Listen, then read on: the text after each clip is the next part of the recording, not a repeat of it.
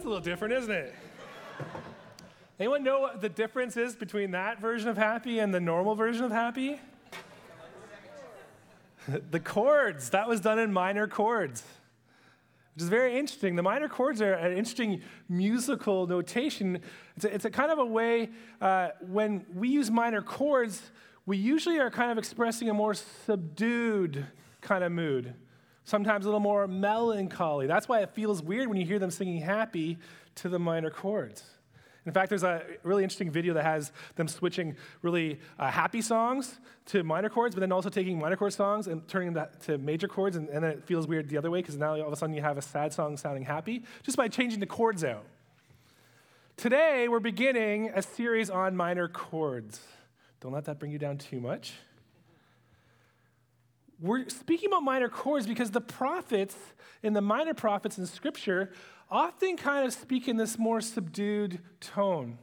Everything is not sunny ways, sunny days. It's not always the brightest when the prophets look at what's happening in their culture. They look around, and it kind of breaks their heart. They look at what's happening, and they see that things aren't lining up quite with God. And so today we begin the journey of probably the very first written literary prophet. His name is Amos. We begin with him walking and trudging along a path, slowly but surely northward. He's going to the northern kingdom of Israel. By this time, well after the time of David and Solomon, the kingdom of Israel, the kingdom that God had wanted to be a light and a beacon to the earth, had broken in two. And the northern kingdom took 10 of the tribes, and they were powerful, and they had the southern kingdom, Judah. This is where Amos was from. And now he's going up to the big country of Israel. Now, Israel had been prospering at this time. In fact, this was the very first time when the borders of northern Israel had actually expanded back to what it was like when Solomon reigned. And the people were loving it. There was an economic boom. There was richness. And the court palace was just buzzing with building. And we can look back into archaeology. You can actually see this is a real period of growth.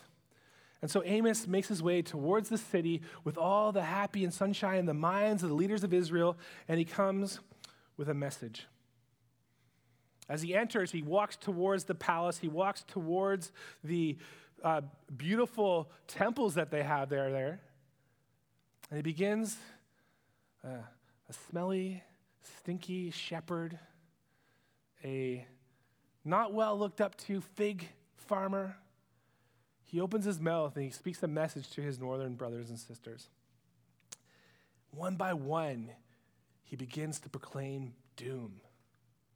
But they love it, because what he's doing is he's telling them things they want to hear, because what they've realized is that the neighbors around them, they don't worship Yahweh like they do. They don't have the big Yahweh festivals like they do. And they're going to be doomed for it. And so he begins to speak a prophecy to the neighbors of Israel, and Israel is getting excited. To Aram, doom. Yeah, we don't care for them. To the Philistines, doom. Yeah, the Philistines, time to kill the killing machines. To those in Tyre, we don't shed any tears. Then he pronounces a little closer relatives. To Edom, doom. We don't need them. To Ammon, damn them to destruction.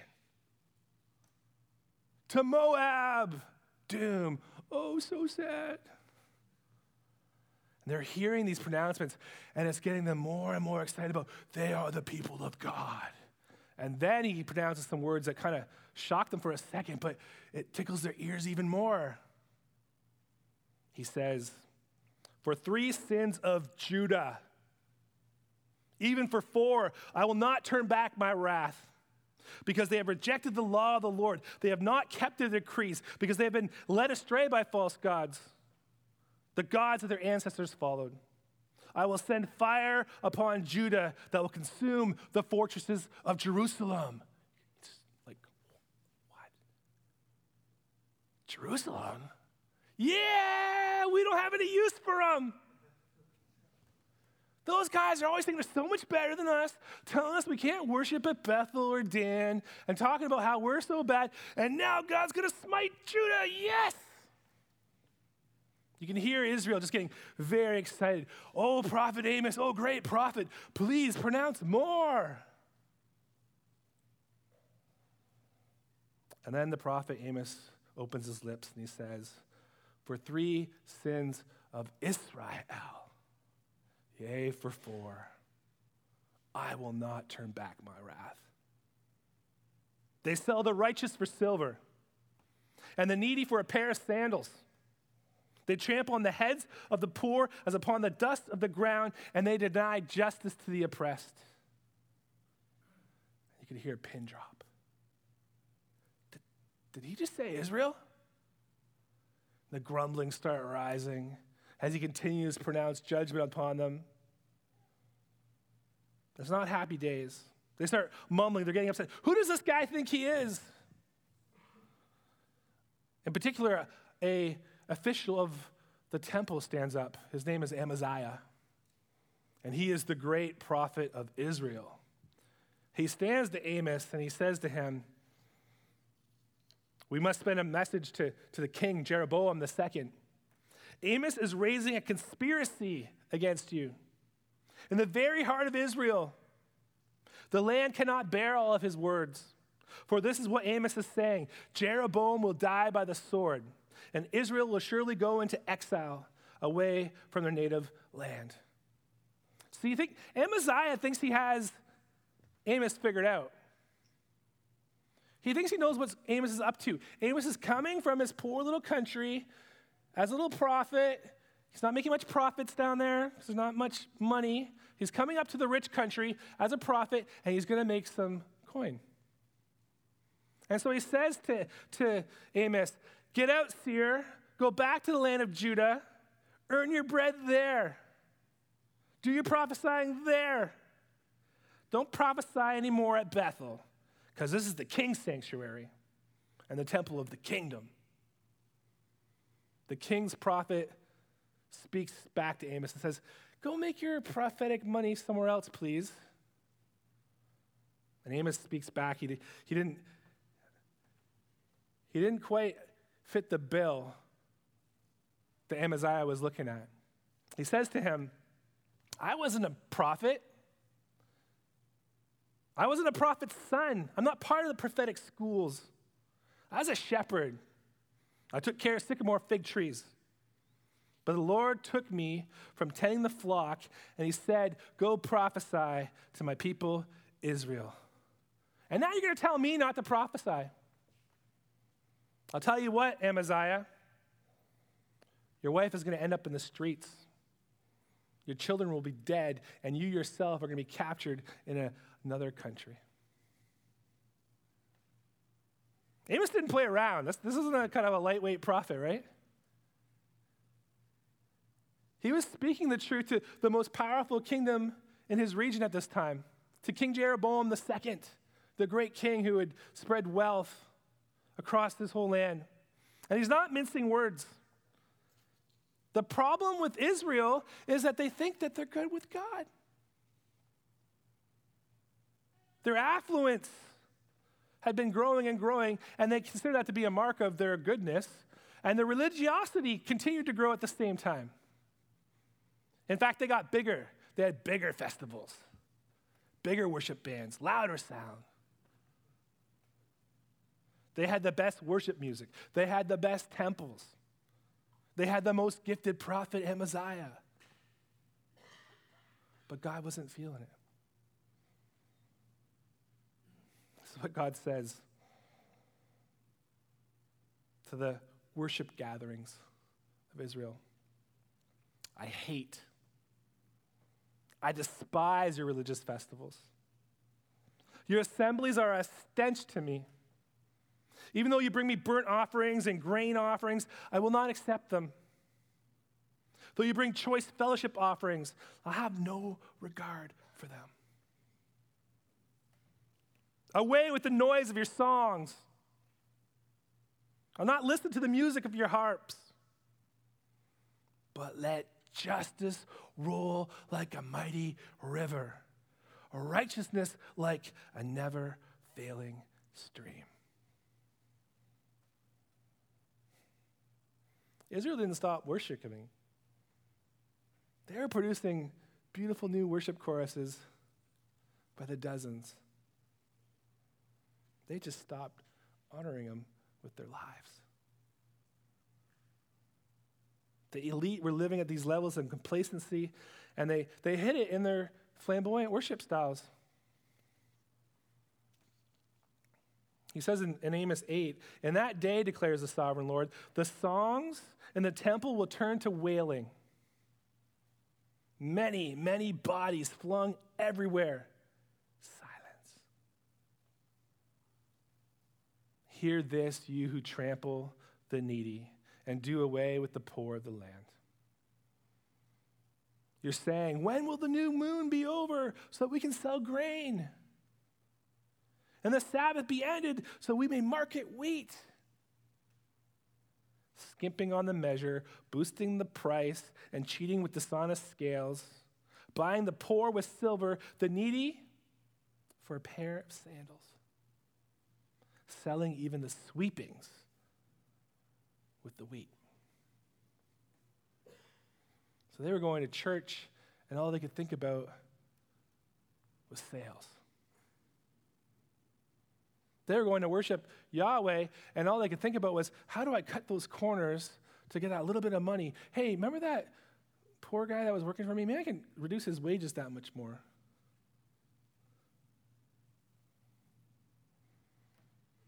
They were being immoral in so many ways. And you know what they were doing? They're actually taking the products of their immorality and bringing it into the worship.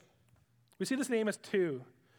They lie down beside every altar on garments taken in pledge. It's talking about being promiscuous right in the courts on these garments that they stole from people. They were getting drunk, it says. They were in the house of their God, they drank wine taken as fines.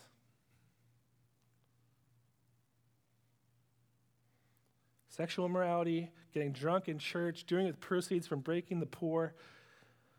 You can imagine why Amos is going up there and speaking to them. Amos is raising a picket sign. God will not listen to you in these wicked times. He says, I'm going on strike. I can no longer be silent.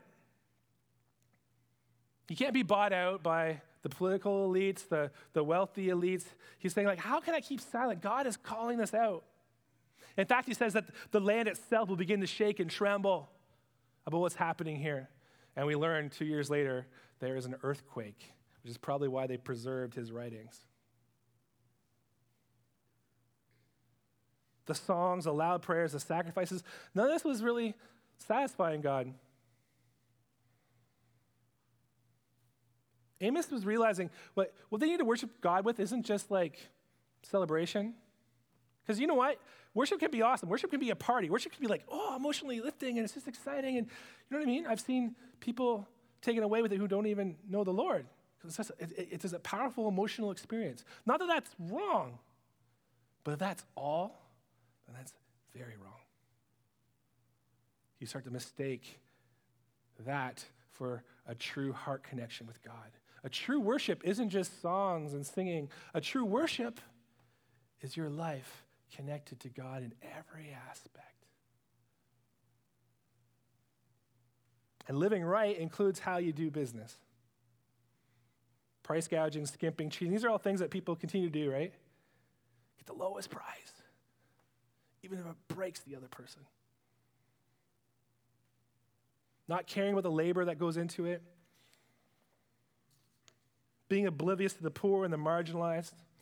I imagine like you're probably, this weighs on me. It hurts my heart because I know I worry about the honesty of my own worship. Where my wife got me a new shirt and it has a polo sign on it. I was like, where was this made? Honestly, right? I don't know for sure. Am I part of trampling the needy? How many times have I bought a new pair of shoes and have been selling a soul for a pair of sandals? This is the heaviness that comes from being in a country like ours, where we are affluent, where we're doing really well, and that guilt starts to hit us. When I pull out my cell phone, sometimes I think of my friend Pierre. He comes from the Congo. He tells me that his country is being ripped apart because there are minerals, trace minerals in there that are very special that each of our phones have, that can only get in certain mines, and it's caused all sorts of warfare, caused all sorts of child soldiers, a lot of exploitation, and I use it to call mom and see how she's doing. And I wonder about this. Do you sometimes wonder about this?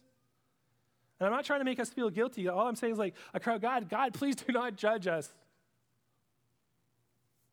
How do I let justice roll on in this kind of culture? I don't know where everything comes from. I don't know how it all works. I look at the native reserves. I grew up in Sarnia, and there's a native reserve right between two big chemical companies. And it's actually affected the birth rates. It's actually affected the gender rates. There's a lot more women born than men there. In the whole world, this is the only place in the whole world where this is happening. And I think, the great sin of our nation. And it becomes overwhelming, doesn't it? They call it justice fatigue. It's exhausting. It is. It's like, how do I even live? How do I wake up and brush my teeth and know what's happening? It makes things really difficult. And God calls us to a different way of life. We know that. We're supposed to somehow live justly. Call to justice. And I don't know about you, sometimes I feel like doom seems imminent. I'm like, oh man. Even in terms of how we interact with our fellow Christians, there are Christians dying right now in countries. And we're like, how do we support? We try to, as a church, support Voice of the Martyrs, and other organizations are trying to go there and to do something, right? I don't know about you, sometimes it seems overwhelming. I think, what can I do? And then I almost shut down, and then I won't do anything. I think that's exactly what the enemy wants. Overwhelm you from not being able to fix everything, that you do nothing.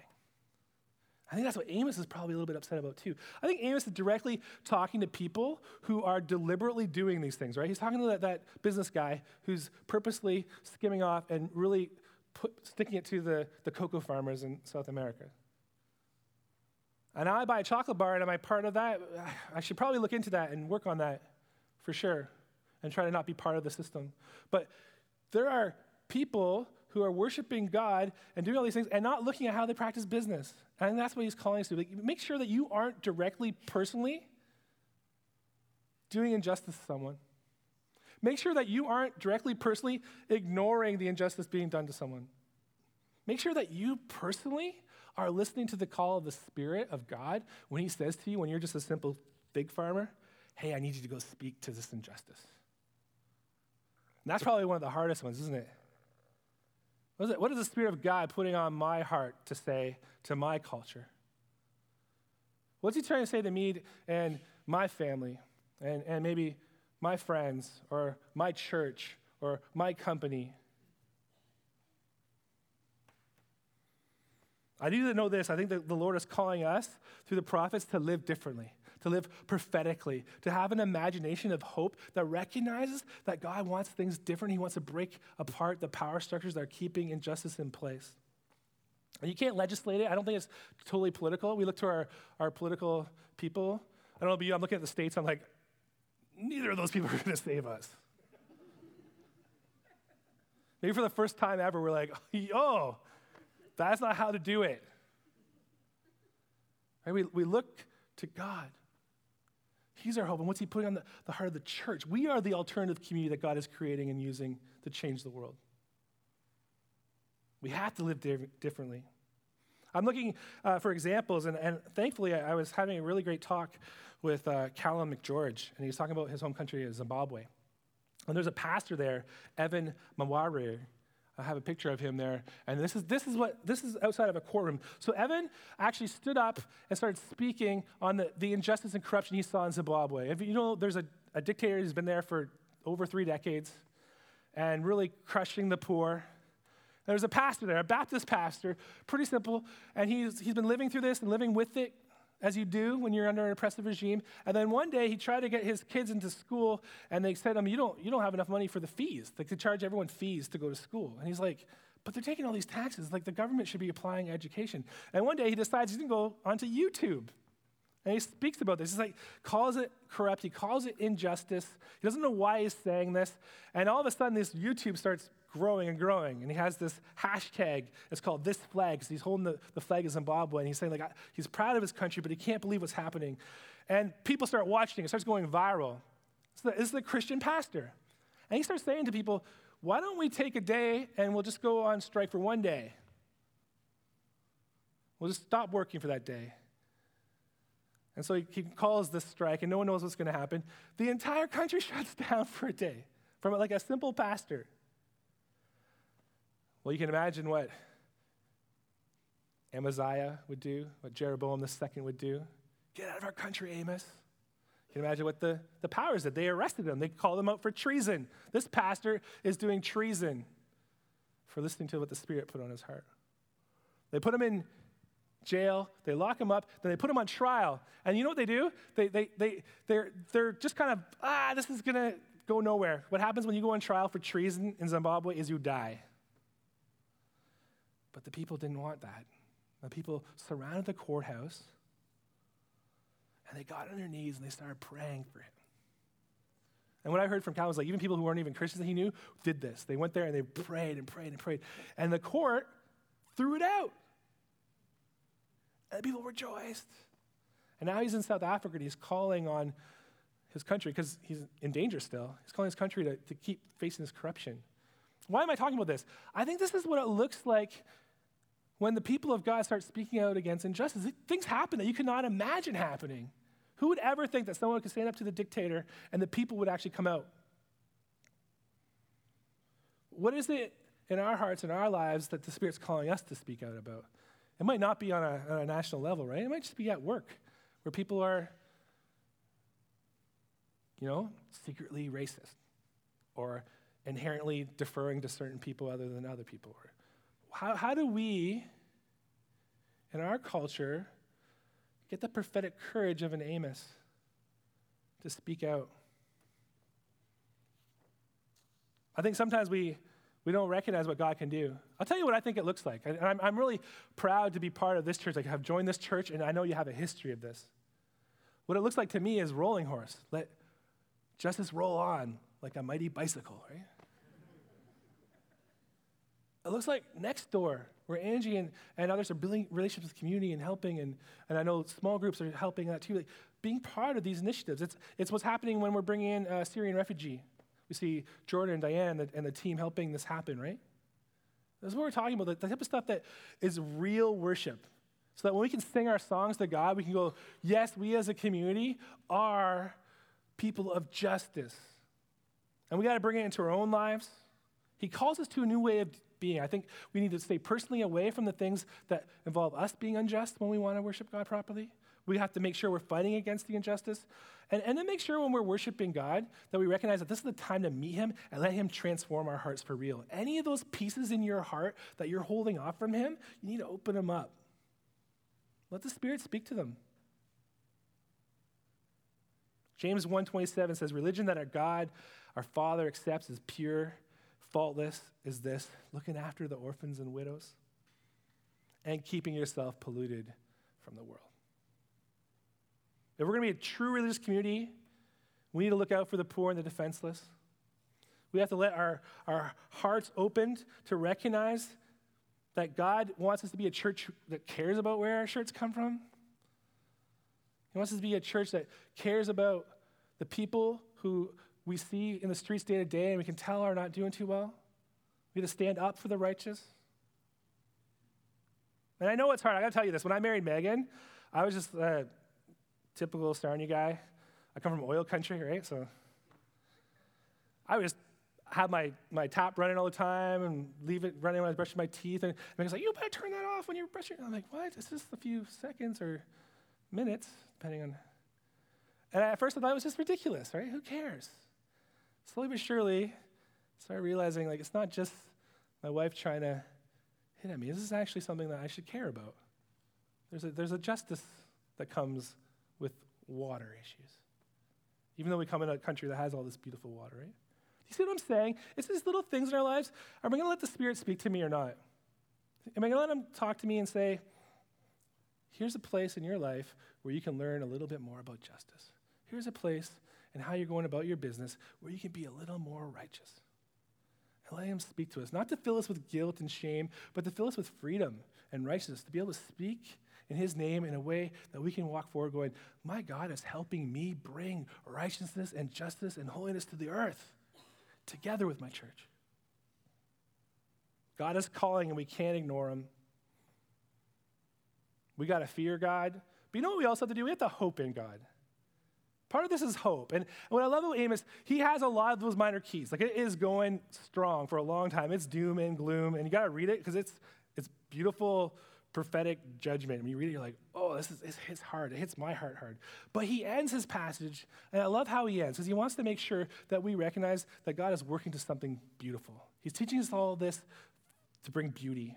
The days are coming, declares the Lord, when the reaper will be overtaken by the plowman, and the planter by the one treading grapes. New wine will drip from the mountains and flow from all of the hills. I will bring back my exiled people, Israel. They will rebuild the ruined cities and live in them. They will plant vineyards and drink their wine. They will make gardens and eat their fruit. I will plant Israel in their own land, never again to be uprooted from land that I have given them. Thus says the Lord your God. This is the beautiful thing that God is doing. All the righteous judgment, all the prophetic words that he's speaking to us about getting right with God, about him rejecting worship. This is all in place so that we will see a new world when justice and mercy do reign, and he has proclaimed us his people, his family, and he is doing beautiful things with us, through us, and to us. Let's pray.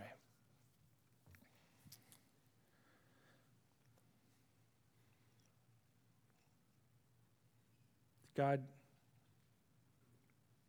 may your Spirit speak to our hearts. May your Holy Spirit right now begin to work in us. Speak to us about how you want us to be just. Speak to us about the things in our lives that you want us to entrust to you, that you want us to hand over to you. Show us how we as a community can continue to show our culture, our city, our country, what God wants, the beautiful picture of the future that God is planning. Let us be part of that. Let us speak that to our world.